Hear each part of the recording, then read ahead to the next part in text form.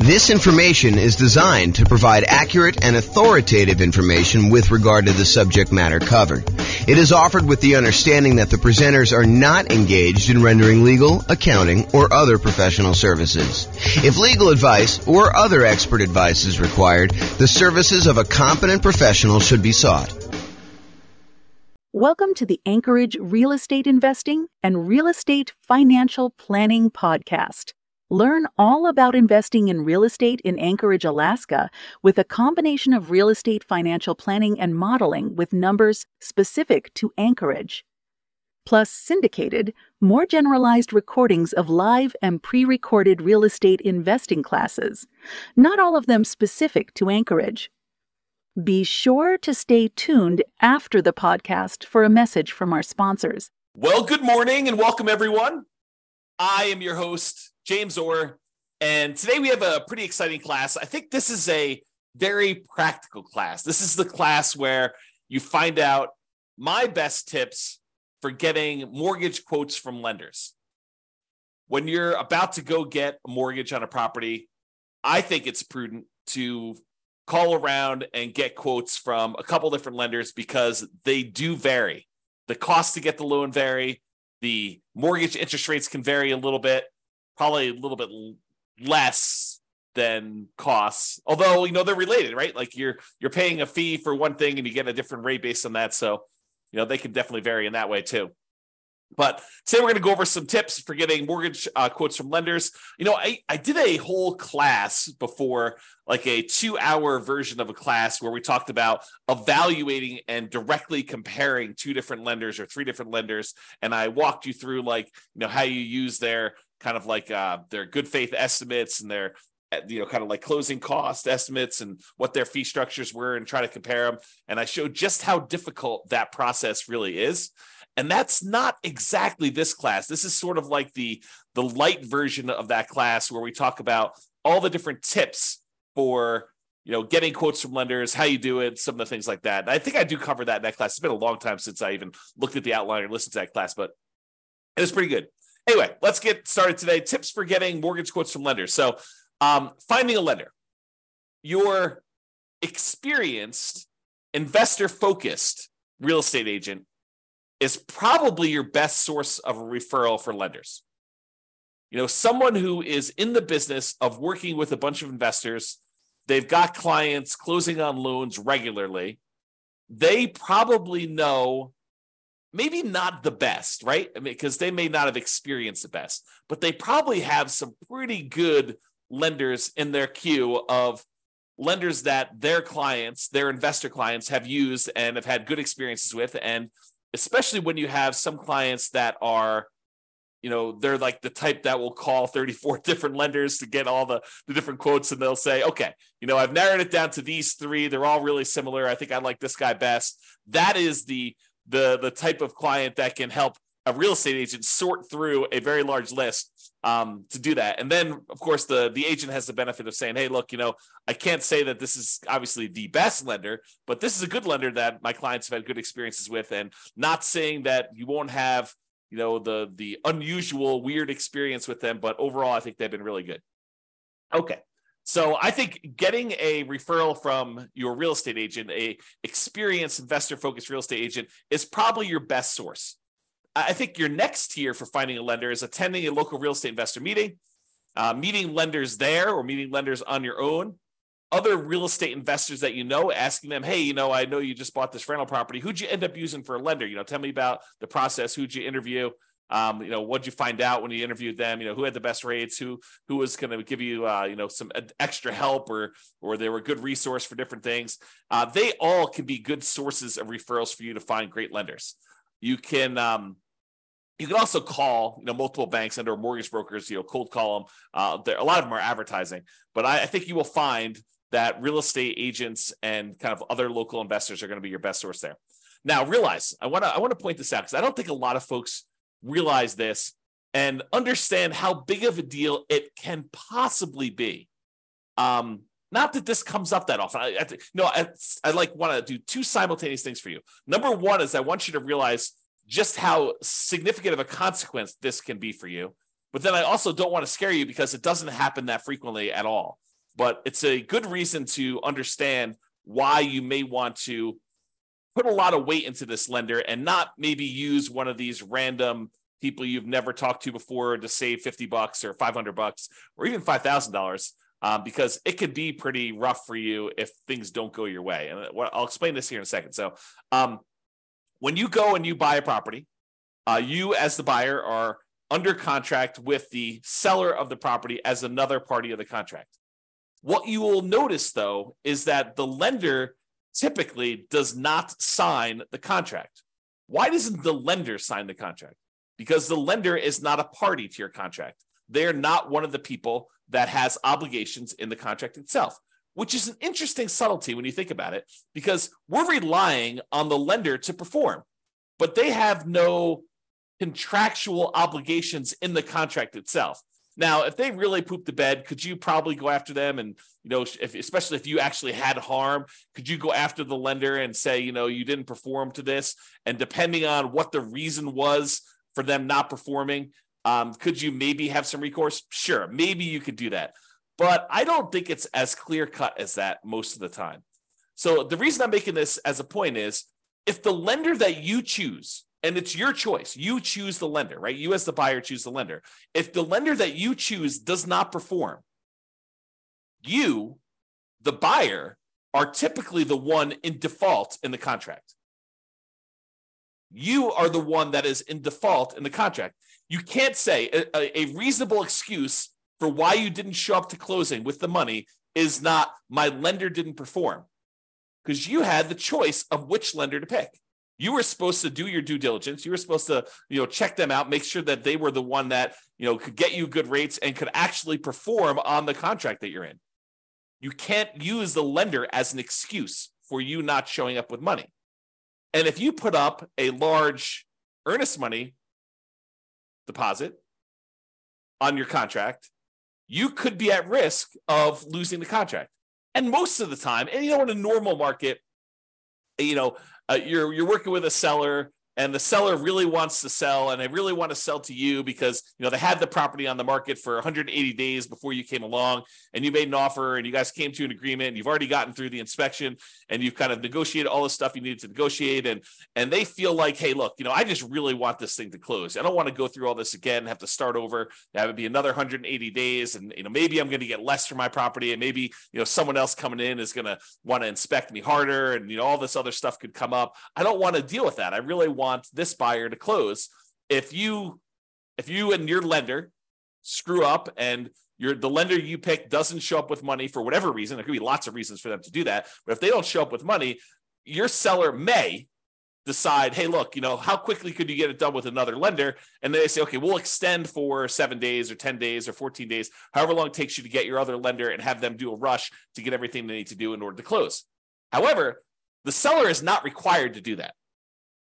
Seller is not required to do that. And imagine a different market where the seller had 20 offers, you outbid everyone else, and maybe the day after they accepted your contract, someone else calls them and says, hey, sorry, I just noticed the property. I really, really want it. What was the winning offer? Your agent or the seller tells the new buyer, the 21st buyer that came along, what the winning offer was. And that particular seller's like, oh, had I only known, you would have offered me $5,000 more than this other guy. Well, if this one falls out, then, you could definitely have it for $5,000 more. And the guy's like, that would be great because this is my perfect property. How willing do you think the seller is in that particular case for them to give you an extra 10 or 14 days if your lender doesn't perform? I think it's less likely. And then you're out your earnest money, because it's not like the earnest money, you get that back if you didn't perform, all the way up to closing. A lot of times your deadlines, all your deadlines for making sure your lender is in place and you've approved your financing, that's usually not the day of closing. That's usually a couple of days before. And it may vary a little bit market to market, depending on what is customary in your market. But in a lot of markets, it is like your deadlines, your last deadline to object on something are a few days before closing, because the seller is wanting to make decisions based on you moving forward. They need to know that, hey, look, you're good. I'm ready to go. I'm showing up at closing and everything's good to go there. So realizing that using a random lender gives you a random chance of closing. That maybe that they'll perform, but They may not perform. And remember, the lender is not typically a party to the contract. You as the buyer are, and you choose the lender. If the lender doesn't perform, you are in default as the buyer, not the lender. Okay. Now we have that entire separate class I mentioned on evaluating mortgages and comparing lenders. So I'm going to put a link up to that here in the show notes, or in the kind of like panel for coaching clients, stuff like that. All right. So let's talk about some tips for calling lenders. A few days ago, I covered the loan comparison worksheet. I showed a little picture of it on here, but this is a good little tool if you're going to call up your lender just to kind of, see what the different rates are. You can write them down just to kind of keep track, or you can write it down on a piece of paper. It doesn't really matter, but this is a good tool for you to be able to see what the rates are, what the costs were, what the PMI rate was, if you're doing a, less than 20% down loan, and then you can see what the payment would be for that. And you can kind of compare. So it's a good tool for doing that. So if you're going to call multiple lenders, and not every one of my clients would call multiple lenders, right? Sometimes it's a lender that they've used before, and they're like, look, they have all my stuff. I know they can get it done. A whole bunch of other clients of James's have used this, or, whatever. They know that they're going with the same one. They're not going to call 2 or 3 or 4 or 5 different lenders to do this. But I do think that there is a percentage of clients that do call 2 or 3 lenders just to kind of get a feel for what quotes are with the different lenders to try to find them. So if you're going to do that, you're going to call lenders and try to compare quotes, ask for the rates, and do that on the same day. You cannot do a valid comparison if you call one lender on Monday, one on Tuesday, and one on Wednesday. It's not the same. Rates change every day.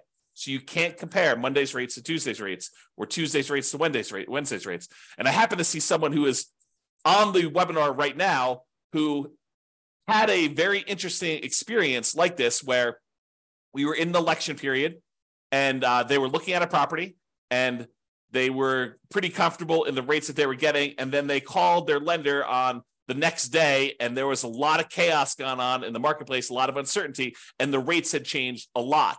So imagine you had called one lender on one day and you called another lender on another day, and those rates were vastly different, not necessarily because the lender was more expensive. In fact, the one that had the higher rate may have been the cheaper lender, but because the rates themselves had changed. They can change a lot day to day.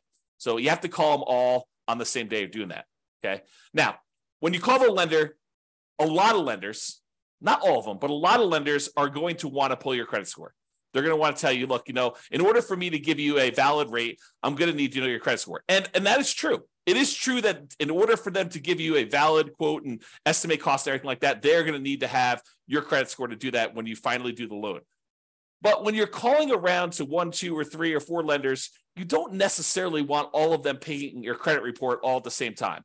And so for that reason, what I would recommend you do is, tell them, look, either have the first one do it so you know your credit score, or use one of these services where you can estimate and hey, look, my credit score is 785. So why don't you just give me quotes for stuff above 760? Say it's 760 or better, or use 760. And I'm pretty sure that I'm going to be above 760. And so you can just kind of get a comparison of everybody at a rate. So either you tell them, kind of what you estimate your score to be, and say, look, if I decide to go with you, we'll verify my credit score then.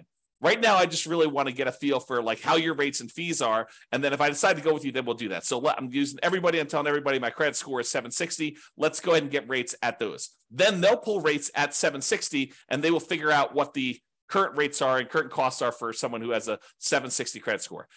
In general, I only let the lender who is going to actually do my loan pull my credit, partially because I lock my credit down. I don't want to have it open at this period of time either. Okay. So only the one that you choose. If you don't know your credit score, have your first one pull your credit if you want to do it that way. And then maybe you have it pinged twice, which isn't going to be that big of a deal. The credit reporting companies, they understand when you're shopping for things, sometimes you'll have more than one soft pull on your credit for that. Okay. So tell the others that you're calling when you're doing the comparison what your score is. And if you decide to use them, you'll have it pulled then. Then ask questions that are important to you. And I'll give you some ideas of questions on the next couple slides of things that you may want to ask. Now, I want to warn you.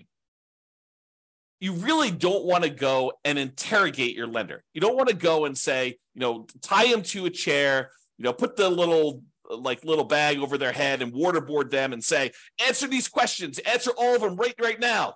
And you don't want to do that. You really want to ask the most important questions that you have for your lender and to get the information you need to be able to make a good comparison. And I think what tends to happen is we tend to ask more questions to the lender that we are likely to choose. If you get quotes from the lender and the rates are like much higher than everyone else, you can ask like 1 or 2 or 3 qualifying questions, but you're really just sort of almost being polite at that point. Really what you want is the one that you are going to pick. That's the one you're sort of verifying all the different stuff with to kind of move forward. Also, rates aren't everything. Rates and fees aren't everything. I totally would be willing to pay a small premium for someone who is going to be much easier to work with, much better to communicate with, maybe add some value in other ways, like helping me improve my credit score, although my credit score is fine. But, if I had some credit blemishes and they were kind of skilled in that area, that is worth some fee. Is it worth, paying 0.5% more on a loan? Probably not. Is it worth $500? Probably. Is it worth $1,000? Probably. $2,000? Yeah, maybe. I think depending on what it is, sure. But I think you need to find like where your comfort level is and what you're willing to pay for. You're not just paying and trying to minimize everything. You're not trying to save and squeeze every little last penny out of the deal. I think that's a penny wise, pound foolish approach to doing this business. Okay. Will they go the extra mile to help you get approved?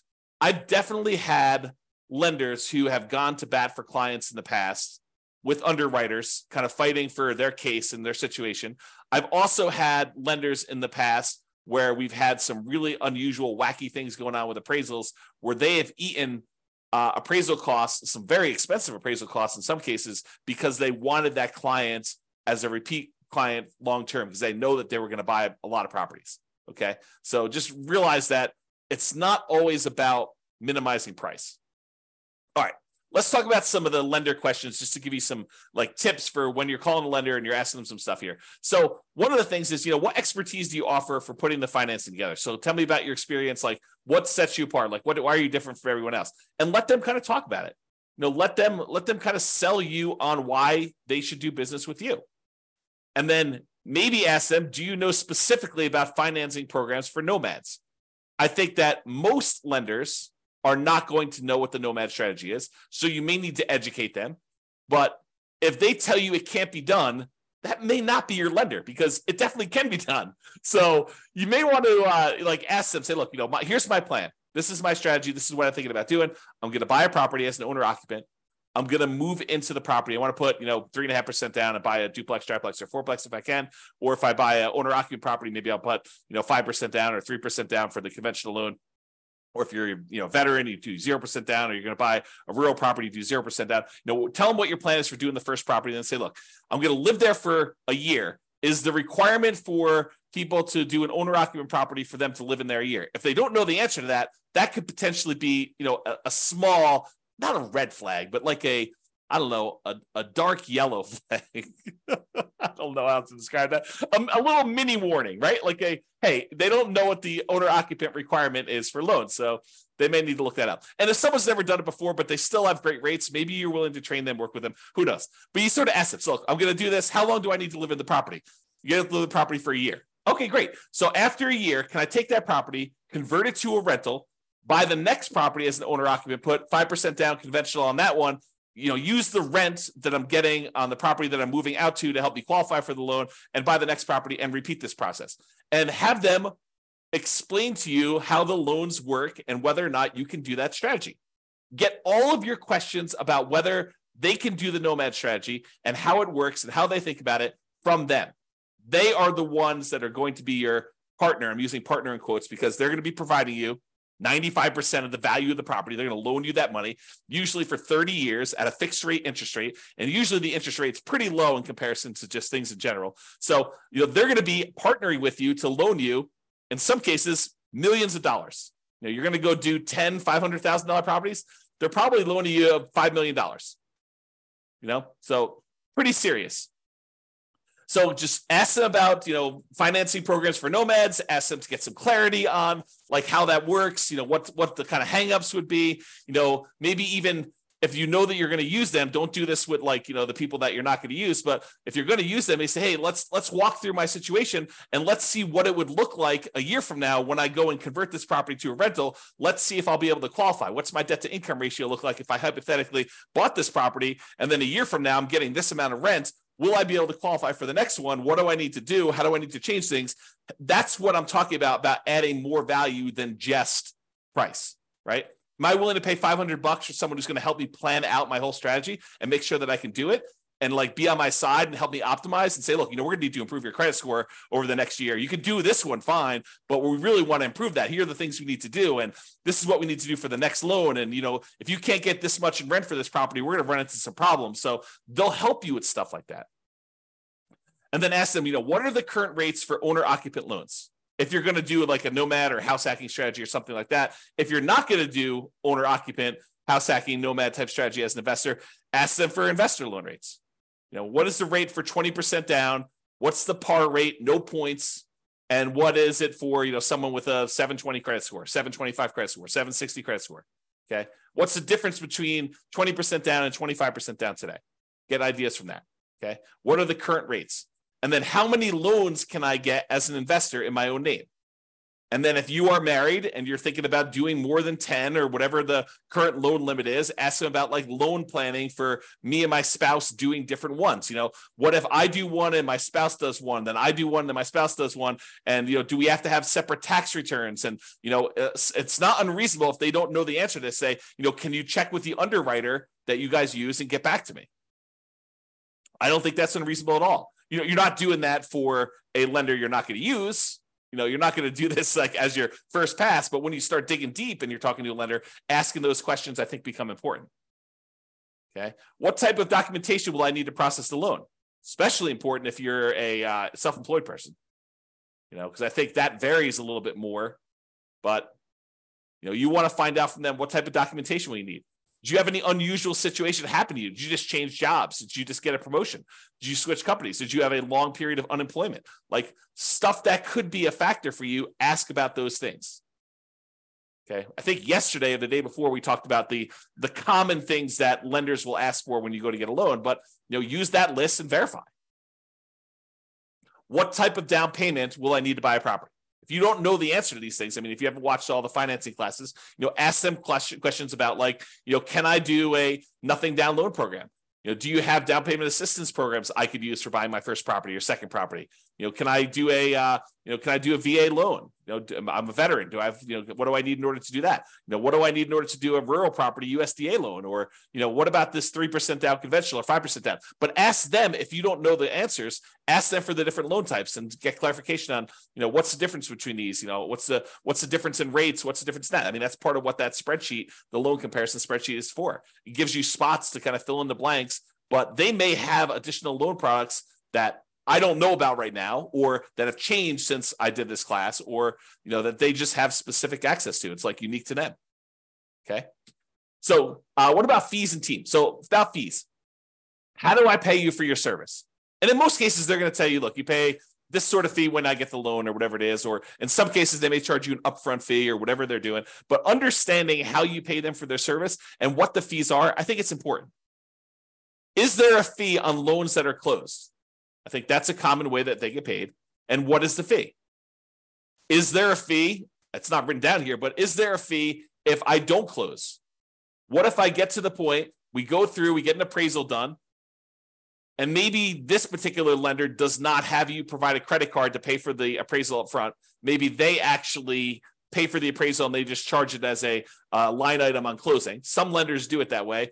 Most lenders, especially most independent mortgage brokers, will ask you to put your credit card in and pay the appraiser directly. Although maybe that varies a little bit market to market. That's something I don't know. But I think that some mortgage brokers, especially around here, will have you pay for the appraisal with a credit card outside that. A lot of the credit unions, for some reason, they don't charge you for the appraisal up front. They'll just charge you at closing. And one of the weird things about some of the credit unions around here is if for some reason you end up not closing on that loan, a lot of times they'll eat the appraisal. They won't charge you for it. But I don't think that's mostly true with different mortgage brokers. So understand that. Ask them, what if I don't close on the loan? What if I get, a week before closing and something happens Are there any fees I need to pay you? Understanding that if that's really important to you. It rarely comes up, but it could come up. Is there an upfront fee? Ask them that. Is there a minimum fee percentage and or dollar amount? If so, what is it? Some of them will tell you, look, if you're doing these really small loans, it's going to be more expensive than doing like a $500,000 loan because I'm getting paid a percentage of the loan amount. So if you're coming in there and you're buying a $500,000 property and you're putting, 80% down, you only want to get a $100,000 loan, that may be more expensive. What happens if I end up not doing a loan with you? Talked about that. Team, do you have any assistants or staff that work with you that I will be interacting with? You would be surprised.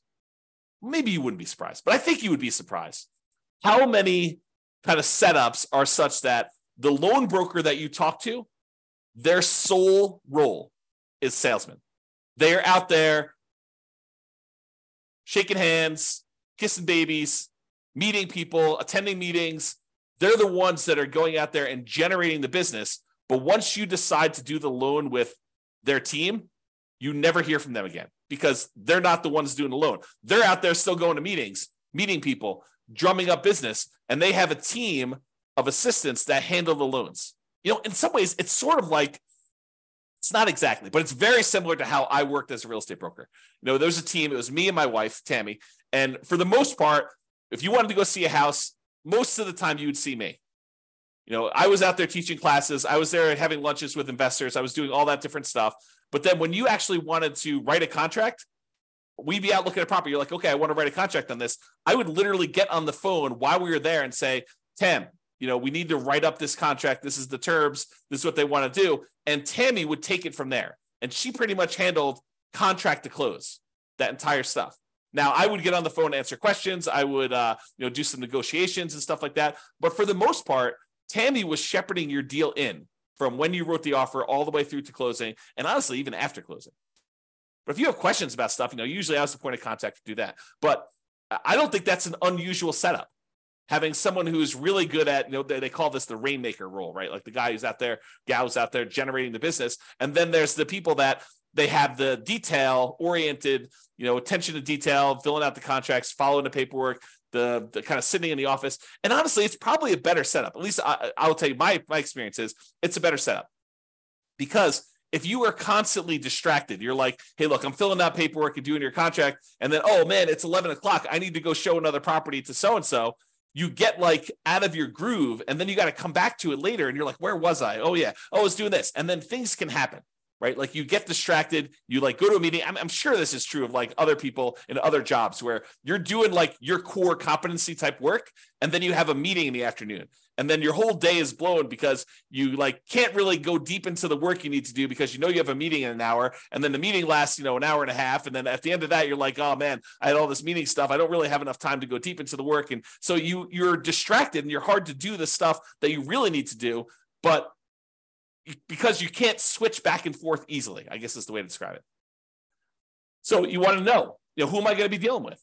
And so in some ways, you want to know if you're going to deal well with them. Not necessarily the sales guy. The sales guy could be awesome. It could be like super friendly, friendly with everybody, the kind of like back slapper, really happy, all friendly, be around. And then the person you're working with could be like total meanie who just is like, like not very friendly at all and not very good at answering questions. But I don't know.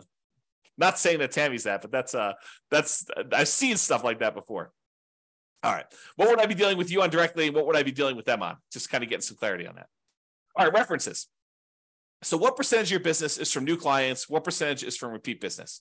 I will tell you this changes over the course of a career. When you're brand new, everything's new. All of it's new business. Hardly any of it is repeat. But you get to a certain point, especially if you stop doing business generation things, that the majority of it is from repeat business. Or it should be. If it's not, that's a warning sign, right?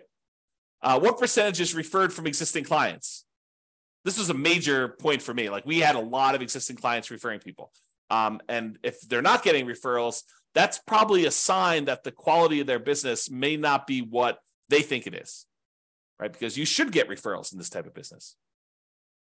Now, if that's like, if someone tells you, I don't get very many referrals or something like that, it could mean that they're new, which is definitely a possibility. And in a business like this, sometimes people cluster together. Sometimes their clientele is relatively young, new people, and there's not a lot of them necessarily buying houses, as an example. Or maybe it's really, really old people and they're not buying houses. Or, so it's like, you got to understand a little bit more. You can't just use this as a number and make a decision based on this, but it's something to think about. Here's another question. Do you have a few, that means 3 in my mind, existing clients that you worked with in the last 6 months?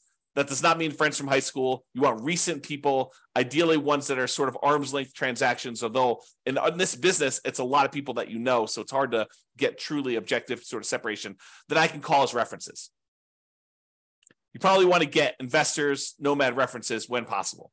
Someone who is doing something similar to you. It'd be helpful to understand that. Which goes back to like how we told you about how to find them to begin with. If you find an investor who recommends them, well, then you already have talked to them. You got to get that reference already. And I realized that this is what you tell the guy you're interviewing, or the girl you're interviewing. Hey, I realize people don't always agree. If I happen to stumble upon your most troublesome client, what would be their biggest complaint about your service? And then here's a warning. If they say they've never had a problem, they've probably not had enough clients, because problems naturally come up in business. I know that I've definitely had clients that were like, oh, that was a little rocky. And it's natural. I mean, things come up that were unexpected. And I don't always cater to what everyone thinks things should be like, right?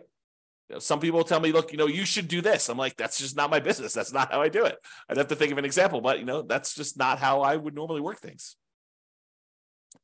Have you worked with any real estate investors, nomads that have invested like I'm doing? And can I tell them about your service? So in conclusion, get a referral to find a great lender to reduce the risk of being surprised. That's really what we're talking about. We want to reduce the chance. It's not saying that you will never be surprised, even with a known entity, right? I have a saying, and I'm not sure if it's 100% true, but I think every service provider goes lame at some point. At some point in time, something happens where the wheels fall off because they're distracted, they're trying to grow, they're trying to expand in a different way, they've got staff turnover, they've got personal problems, but there's all sorts of reasons why at some point in time, every person, every service provider, every person this is probably true of every employee, right? Like at some point, something goes wrong and something happens.